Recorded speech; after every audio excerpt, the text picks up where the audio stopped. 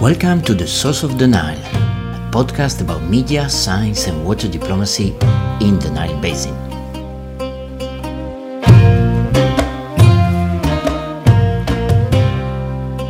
Today we will talk to Rawia Tawfiq from Cairo University and to Ayah Aman, journalist at Shorouk newspaper, about media, science and Nile politics in Egypt. I'm your host, Emanuele Fantini from IHE Delft, the Institute for Water Education in the Netherlands.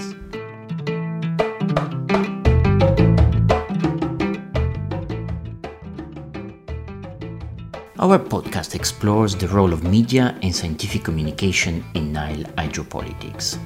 And today, February 22, is Nile Day, a day to commemorate and celebrate the establishment of the Nile Basin Initiative, the intergovernmental partnership between the 11 riparian states, where at day 10, 11, sometimes it's difficult to count them. It depends if you include also Eritrea, that is just an observer, and Egypt, that has frozen its participation to the NBI since the adoption of the Comprehensive Framework Agreement.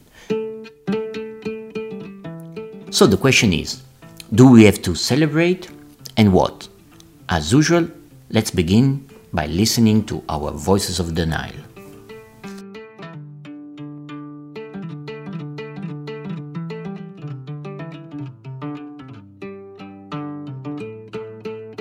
My name is Tasfai from Ethiopia. I'm doing my PhD in the Nile Basin.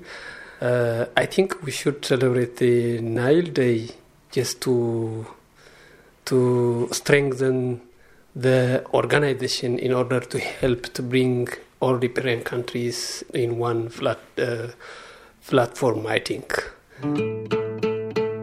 Yeah, my name is Biar. I come from South Sudan, and I am enjoying today that the Nile have to be celebrated this year because South Sudan being a pastoralist community and the Nile passing by through these communities has reduced the conflict among community in competing for water for animal.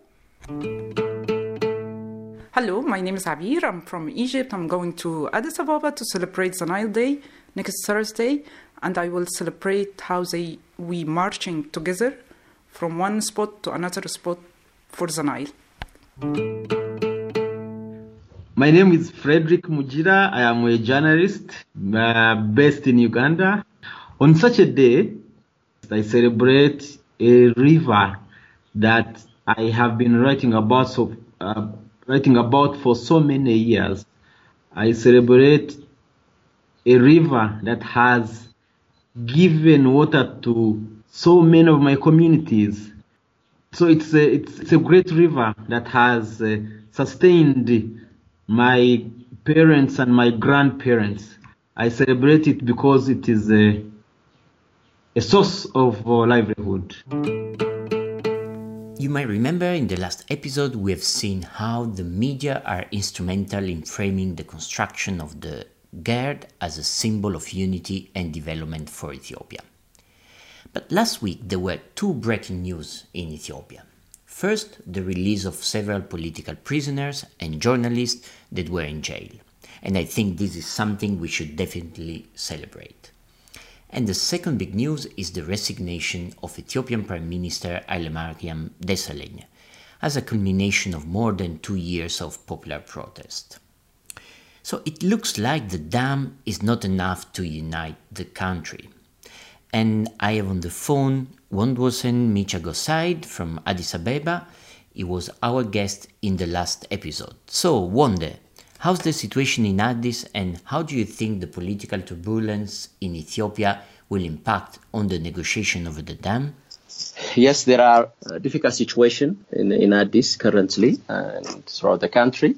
Hopefully, the government, the opposition and other groups will try to bridge their differences and come up with a peaceful resolution. As far as the Nile and the Grand Renaissance Dam are concerned, I don't think so. There will be any impact both on the construction of the Grand Renaissance Dam and the Nile Day celebration. This year Nile Day is celebrated in Addis. Can you tell us how's the atmosphere among the participants? As far as I gathered from the Nile Basin initiatives, hundreds of people will be here from the riparian countries and from other parts of the world. During the celebration, in the morning there will be a brass band, then there will be songs by the children and different activities, and in the afternoon there will be workshops on shared values and collective actions related to the Nile River. Thanks. That was Wondwersen Michagoside, PhD student at University of Lund, reporting from Addis Ababa, where Nile Day celebrations are undergoing.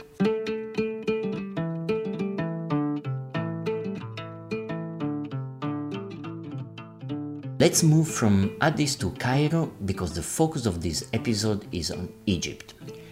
I'm very glad to be joined by Rawia Tawfiq. Rawia is assistant professor at Cairo University and researcher at the German Development Institute in Bonn. Thanks for joining us. Thank you very much, Emanuele, for having me.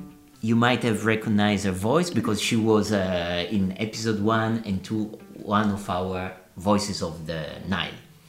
So Rawia, you have been working a lot on Nile hydropolitics. Yes. And one of your recent papers deals with this idea, the argument of thinking in terms of sharing benefits instead of sharing simply the water. What does it exactly mean, and which are those benefits that can be shared? Well, basically the idea of the benefit sharing approach is to go beyond the fight or the struggle over water allocation, which is very much the case in the Nile, because the basic disagreement in the Nile now is whether to stick to historical agreements that actually allocated the water of the Nile to Egypt and Sudan, or whether actually to whether the countries of the basin can transcend that to try to think about the benefits from the use of the river and to share these benefits. And these benefits can be hydropower production, as in the case of the dams built on the Blue Nile now in Ethiopia, or, for instance, agriculture using the vast fertile lands of Sudan, for instance.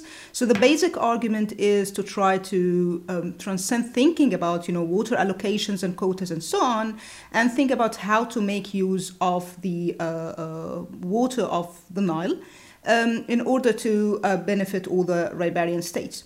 Of course, the question is whether this is politically possible or not. I think the three countries now, the three Eastern Nile countries, are still in that square of speaking about water quotas, and they did not transcend that to speaking about sharing benefits. They are actually now in GERD negotiations. They are actually negotiating both issues simultaneously, almost. I was thinking whose benefits, because we always tend to see Egypt, Ethiopia and Sudan as monolithic entity. There's only one national interest, but of course when it comes to agriculture, for instance, or land and water as well, I think we should also see who gets the water, who gets the land within each and every country. Yeah, of course, because it's not when we speak about benefits and sharing of benefits, it's not only between countries but also within countries. So are we speaking about benefits that relate to political elites or benefits that actually go to local communities?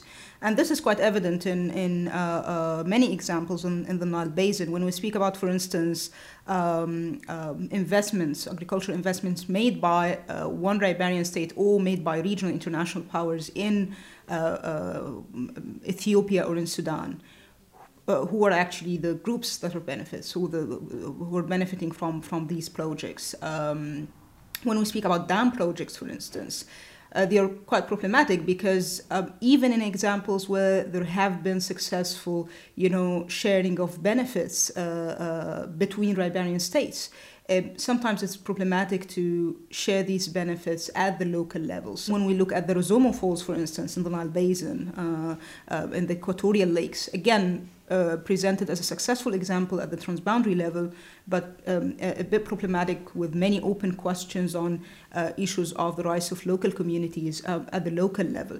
So I think it has to be looked at the two levels, at the two scales, transboundary scale and the local scale within the country. So, is the idea of sharing benefits instead of simply sharing waters discussed in media debates in Egypt? It's very much affected by the official point of view. So it's still, as I mentioned before, the media is very much reflecting the official point of view, and here it is still stuck in speaking about water quotas and allocation, the 1959 agreement with Sudan, which allocated the water of the Nile to both downstream countries. There is much skepticism about, the idea of sharing benefits, because there is a belief at both the official and the media level that we have to resolve issues, contested issues over the impacts of the GERD first, issues related to the filling and operation of the dam, before we move to speak about, for instance, whether Egypt can buy, electricity produced by the GERD or not. In our podcast and research, we look at the interaction between researchers, journalists, and policymakers. And because we often hear that the media report should reflect data in an accurate way. So I was wondering, as an Egyptian researcher, which is your experience about talking to journalists? It's actually very much uneven. So I have been in touch with journalists who have been working in Nile politics and covering and reporting on the Nile for a long time. And we have in Egypt, lots of good journalists who actually have been covering the negotiations, very much close to both researchers and to policy circles, to try to give a balanced reporting. So my interaction with them has been quite positive. They often get in contact with me in order to comment on, results of the failure, especially the failure of different rounds of negotiations in the last few months. Sometimes it's problematic because in some other cases you have journalists who do not have sufficient background on this file, on the complication that relates to the Nile issue, and then when they report for the first time or have a very wide media coverage for different issues. So here you have the risk of journalists actually delivering some inaccurate messages or not very much checking the scientific basis of the report that they are actually doing. So I would say it has been generally been a very positive experience. But sometimes I think you need to have a capacity building for some journalists in order to make the link more clear between researchers on the one hand and journalists on the other hand. Of course, journalists and researchers are only two sides of this triangle. The third one are the policymakers, politicians. So, and again, it is also often said that the political decisions, policies should be informed by scientific evidence. What's the relationship between researchers and politicians when it comes to Nile hydropolitics seen from the Egyptian perspective? I think it's kind of very complex because we tend to think that we have, a very neutral scientific evidence that politicians can actually rely on in making decisions. But there are, of course, political limitations and there are political interpretations of scientific evidence. So the two things are not the same. You have, the scientific arguments and you have the political interpretations of these arguments. And the clear example is the whole discussion and fight actually over which company should actually assess the implications of the Grand Ethiopian Renaissance Dam. So there was first a discussion of whether to have a Dutch or French companies, and then Ethiopia actually asked for eliminating the Dutch company, and then brought two French companies that it preferred to that both of them handle all the studies on the impact of the GERD, but then even when these two companies produced their inception report on how they will assess the impacts of the GERD, both Ethiopia and Sudan were not happy with this report, which indicate that, well, as I said, I mean, the two things are very different. You have the scientific basis and arguments, but then you have political positions, which are actually produced by centuries and decades of, interactions at the political and at different levels that will actually shape the country's interpretation of these scientific facts. So I think it's a kind of a two-way relationship, really. The scientists have to actually kind of try to familiarize themselves with the political limitations. They cannot actually kind of isolate themselves from the political discussions. And on the other hand, I think politicians have to make use of these scientific arguments in order to present to the public and to rationalize the decisions to the public. Thank you. And as a political scientist, so as a scientist who's studying politics, and I'm myself a political scientist, I was thinking that's fascinating because you can be both part of the process that you want to study, but you also sometimes try to take some distance. And when it comes about Nile issues, maybe and science, people think more of hydrologists, engineers. So how do you position yourself when you study or you try to intervene in this field? Well, it's becoming, interestingly, a very multidisciplinary, of course, field. In the last few years, I've found myself, that I had to, read about dam engineering, working on GERD, to get just the basics of, different kind of fields altogether. Every field is actually very much in his own, circle, trying to share the results of his research to his own circle from the same field. So we need more sort of cross-disciplinary exchange in the field. But at the same time, I feel that I have the privilege that we have, political scientists have maybe the most influential sort of edge here because it's about politics, right? You can, hydrologists and economists can speak as much as they can about, the economic rationale and the scientific rationale of all these transformations happening in the basin. But I think historians and political scientists, they have the edge of saying, well, that's why actually cooperation is not happening as much as it can, because it's water and water cooperation. It's about politics more than just scientific facts or economic rationales and so on. Thank you very much, Rawia. It was very nice to talk to you. Thank you very much, Emanuele. And thanks for joining the Sources of the Nile. Thank you.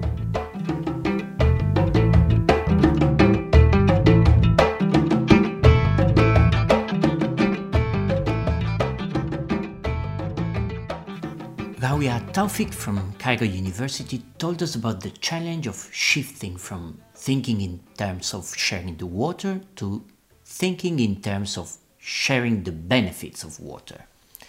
I found very interesting her remarks about the friction between scientific data and their political interpretation. What seems rational from an economic or hydrological perspective might not always be politically feasible, at least according to the will of those in power. That's why she said that we have to look at the benefits sharing not only at the transboundary scale, but also within countries and between different social groups.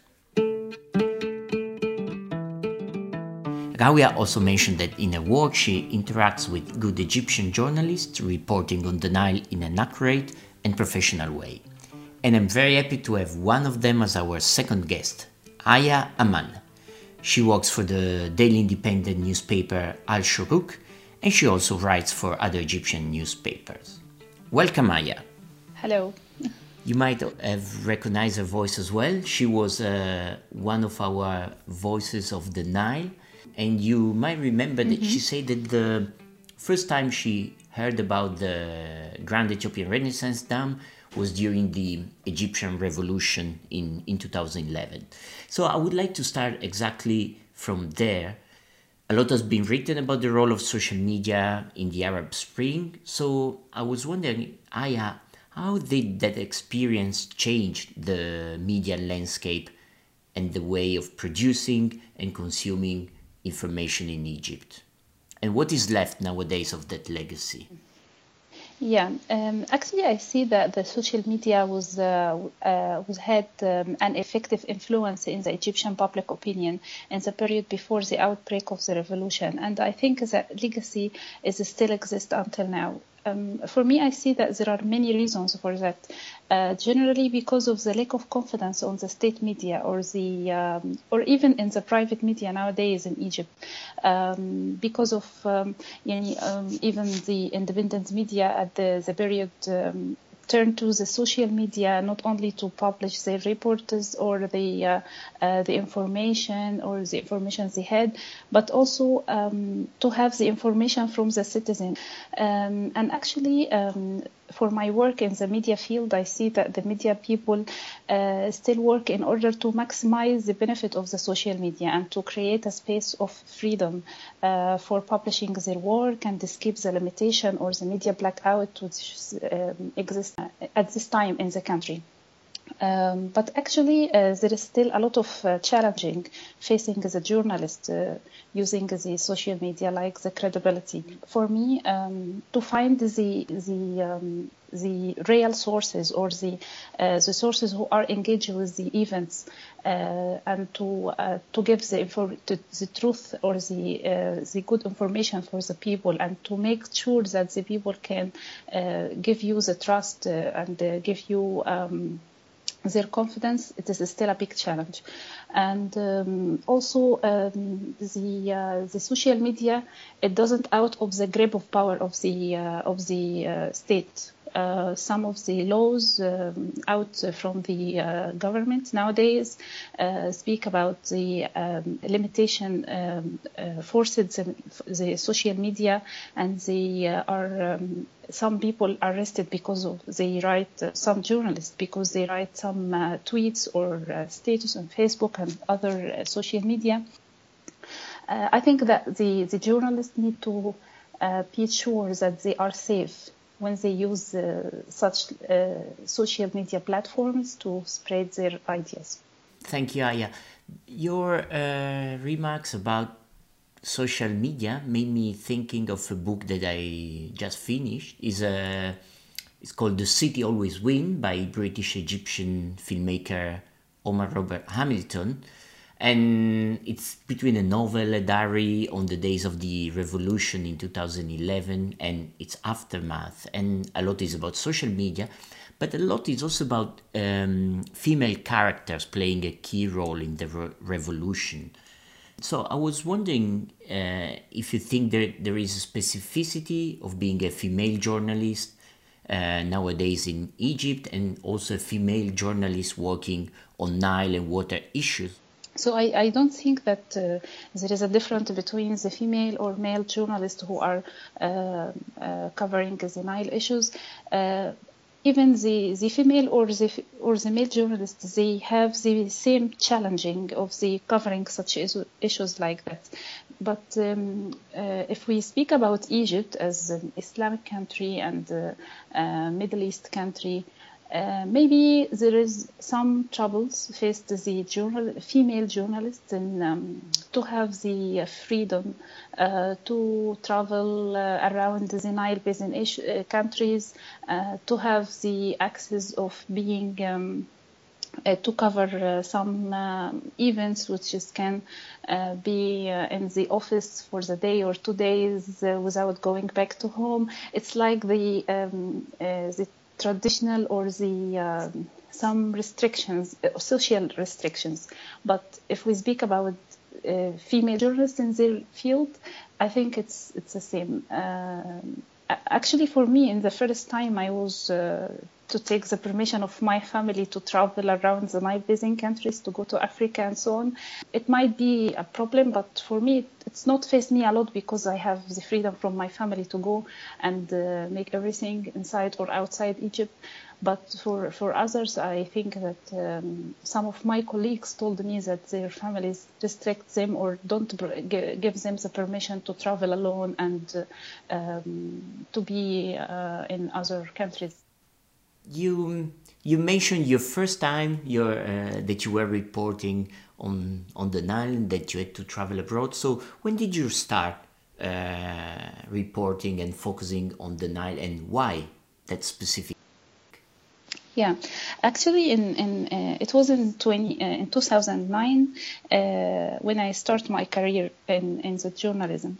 In the first steps of my career, I was searching about the most challenging issues facing Egypt and for the development. And actually, I wrote about the climate change, slums, poverty, and the food and water security. So when I start to work about search about the water security, I found that this file, it's attracted me because it's have a lot of aspects included in the same file. It's related to the political issues and the economic and security sometimes and social, cultural. So I found there is a lot of diversity in that file, and I was very lucky. My editor-in-chief this time encouraged me a lot to do more research, to be more specifically covering these issues. We've heard from Rawia Tawfiq that the Nile is framed in Egypt as an issue of national security rather than, for instance, sustainable development. And she told us that it's very difficult to shift to different frames, like, for instance, sharing benefits instead of sharing waters. So, do you think that the media should actively promote such a shift? And how much do you think that the media can influence the frames? Yeah, actually, I totally agree with Dr. Rawia about the shifting of the Nile issues or the water issues and framed it of the national security. So for me, when I sometimes I ask an official source and ask him what is happening in such an event belong to the Nile negotiation, and he said this file is classified and you don't have to ask about what is happening. Actually, for the media rule on shifting the frames, I see if there are an independent and responsible media, they can play this role. But if we need to answer about this question, we have to know how the media tackle the Nile issues in Egypt. Actually, to be honest, I think that the Nile issues, it's very far from the media agenda in Egypt.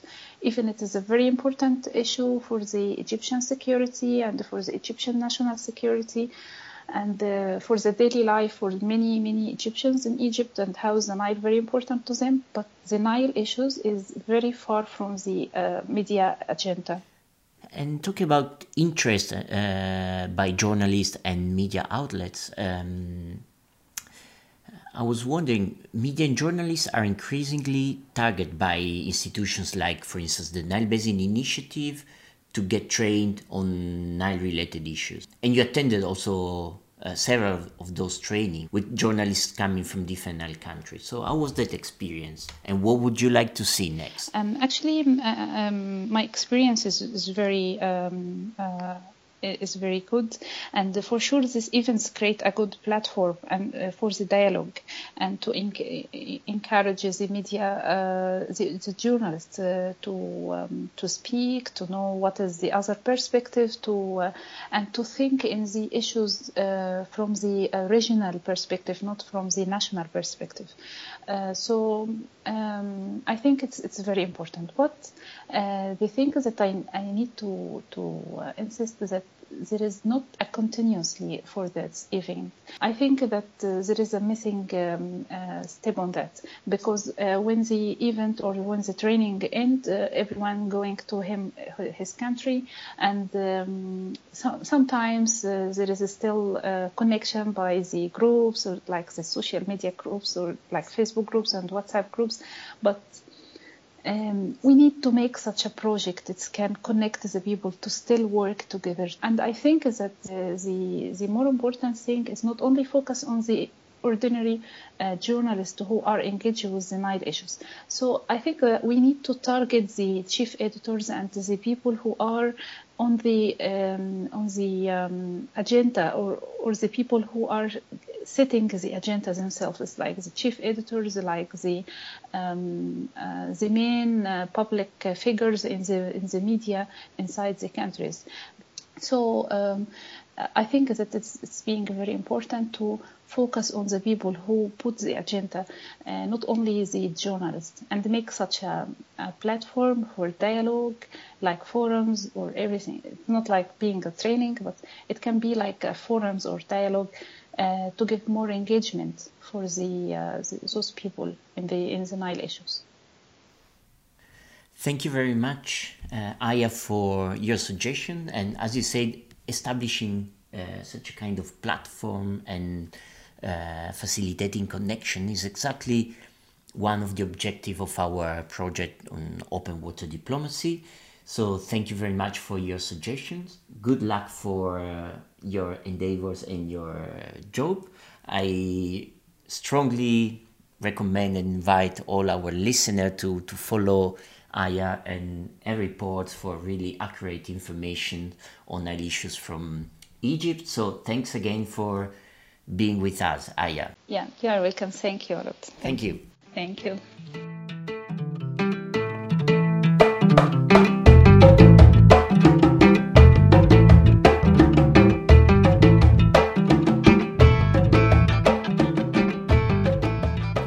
I think that being a journalist nowadays in Egypt and reporting on sensitive issues like the Nile is not an easy job. And that's why I admire Ayah, and I think we should support the journalists that strive to bring independent and accurate information on the Nile and water issues. And I think that Ayah gave a very interesting suggestion. We need to work not only with the journalists who are already into Nile issues, but also we have to reach key persons like editors-in-chief that run the newspapers and decide about the importance of a news. It's a good tip for our project.